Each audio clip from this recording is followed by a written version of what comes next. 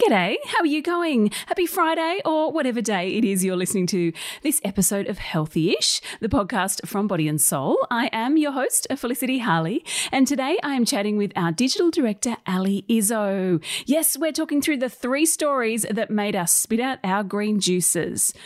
Well, Grace Tame. Yes, we are going there. We are talking about Grace Tame. Femtech? I've been reading a lot about this booming industry and I really wanted to just tell you all about it and talk to Ali about it. And lastly, well, the last subject is, there's no other way to describe it other than, well, one word, poo.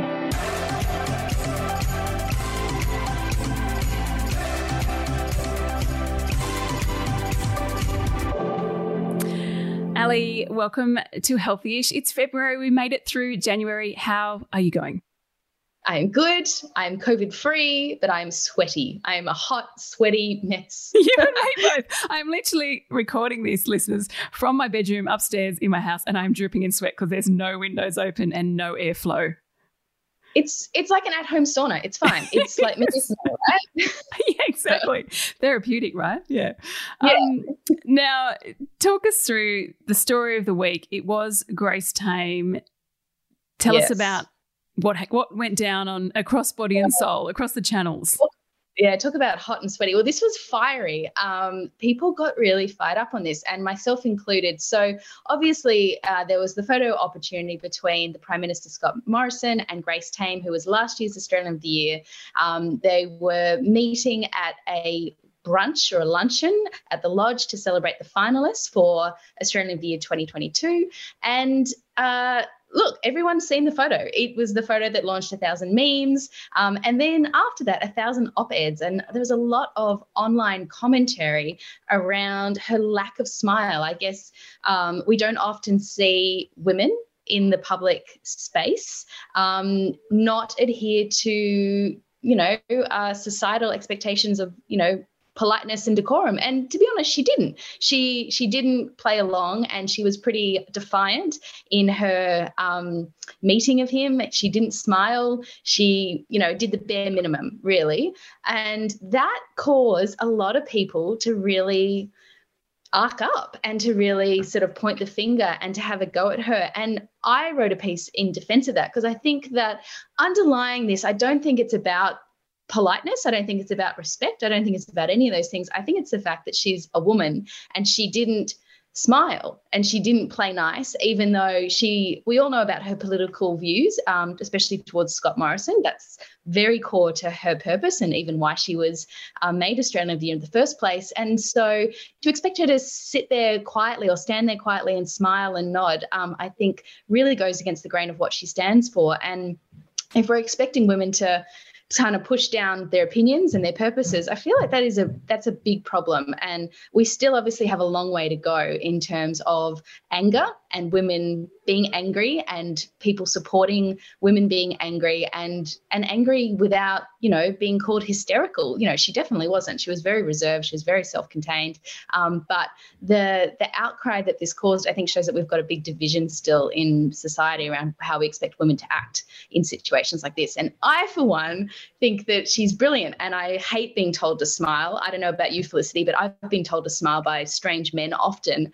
And it's really shit. Like, it's really condescending, and it's got, nothing, whether I've got a smile on my face or not is absolutely no one else's business, really. Yeah, no, I think, Ali, you wrote a great piece and you've raised some really valid points. And I think, in many ways she was being authentically herself. She was just being who she is. And maybe she doesn't smile all the time. That's just her nature. And we see a lot of that. We actually see a lot of photos with her not smiling. I think for me, it's funny. We were talking just before we press record, and it was against what I normally do, but I kind of tapped out of this.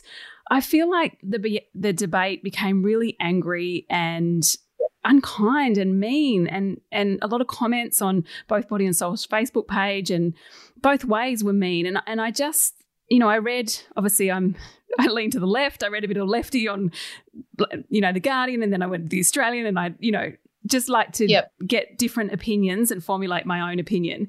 But this time I just felt it was really angry, and I suppose that made me a bit sad. But I think it's good we have anger on both sides, but maybe we can get better at listening to what the other side has to say.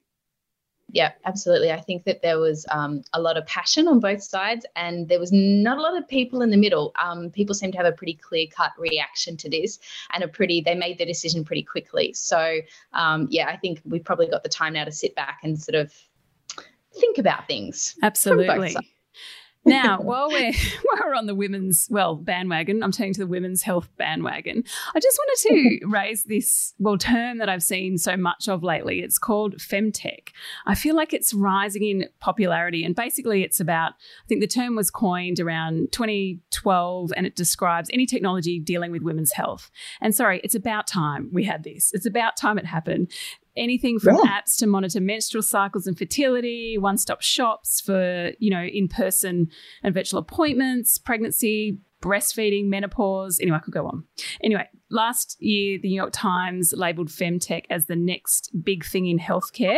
And I just think this is wonderful. So I just wanted to bring this to everyone's attention, that this area of healthcare we've ignored for too long. For years, women have been banned from clinical trials. Actually, I read in this book over Christmas that it was only in 2016 in the US that it was mandated that there was an equal number of women and men in medical studies, which is extraordinary. Is wild. Yeah, I think that's a huge area that is lacking in medical research, is that how a lot of drugs and therapies affect women, because they're often trialed on like middle-aged white men, and that is not representative of the whole population for a range of reasons.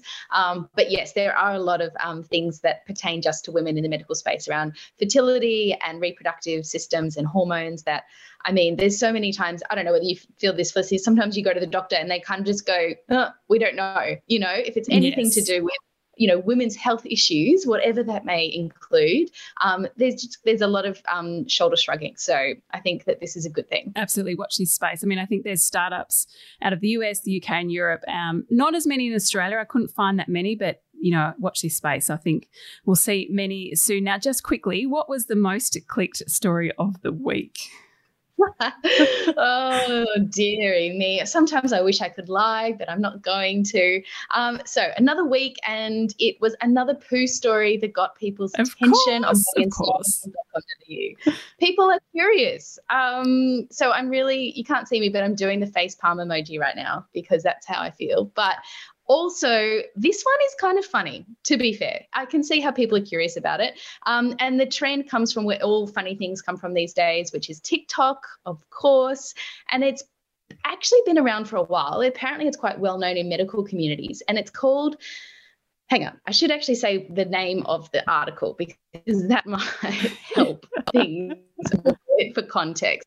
So the headline was, drum roll, is this new TikTok hack the constipation secret IBS sufferers have been waiting for? So you can imagine what this is going to be about. It's called splinting, and it's, oh gosh, I can't believe I'm going to say this, but okay, just spill it. All right. There's actually been a study done on this by the University of Michigan. So there's a paper and it's stating that straining, so if you're constipated, straining to have a bowel movement can cause problems with weakening the pelvic floor, causing rectocele, I'm probably saying that wrong, pelvic organ prolapses and hemorrhoids. Perianal pressure, or splinting as it's called, is a way to help move the stool out of the anal canal when you have a rectocele.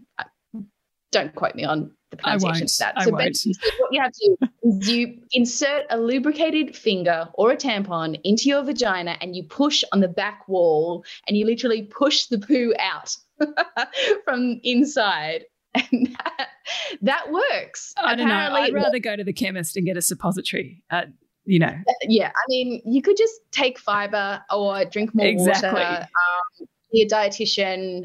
There's lots of other things you could do, but this is I guess it must be a very satisfying thing to do if you're really in a stick. Ali, I don't even know how to wrap this episode up, but thank you for coming on. Like, very random, but thanks for sharing that to our listeners today. Yeah. Pleasure. Well, I'm really not sure how to wrap this episode up. There are so many puns I would love to say, but I will, I'll keep them from you.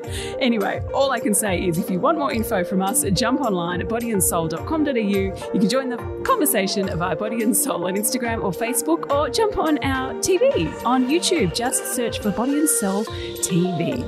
Anyway, thanks so much for listening to Ali and I have a chat. And if you have a moment, we'd be so grateful if you could rate, review and subscribe to this podcast. And until tomorrow, well, stay healthy-ish.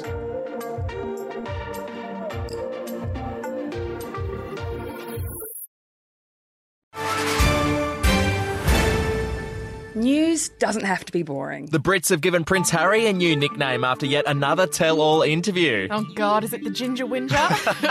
Let the team at news.com.au get you up to speed each day with their podcast, From the Newsroom. A couple were busted joining the Mile High Club. Well, I guess they can't fly Virgin anymore. Politics, sport, red carpets, royals. Get all the goss in just a few minutes. Follow From the Newsroom wherever you get your podcasts from.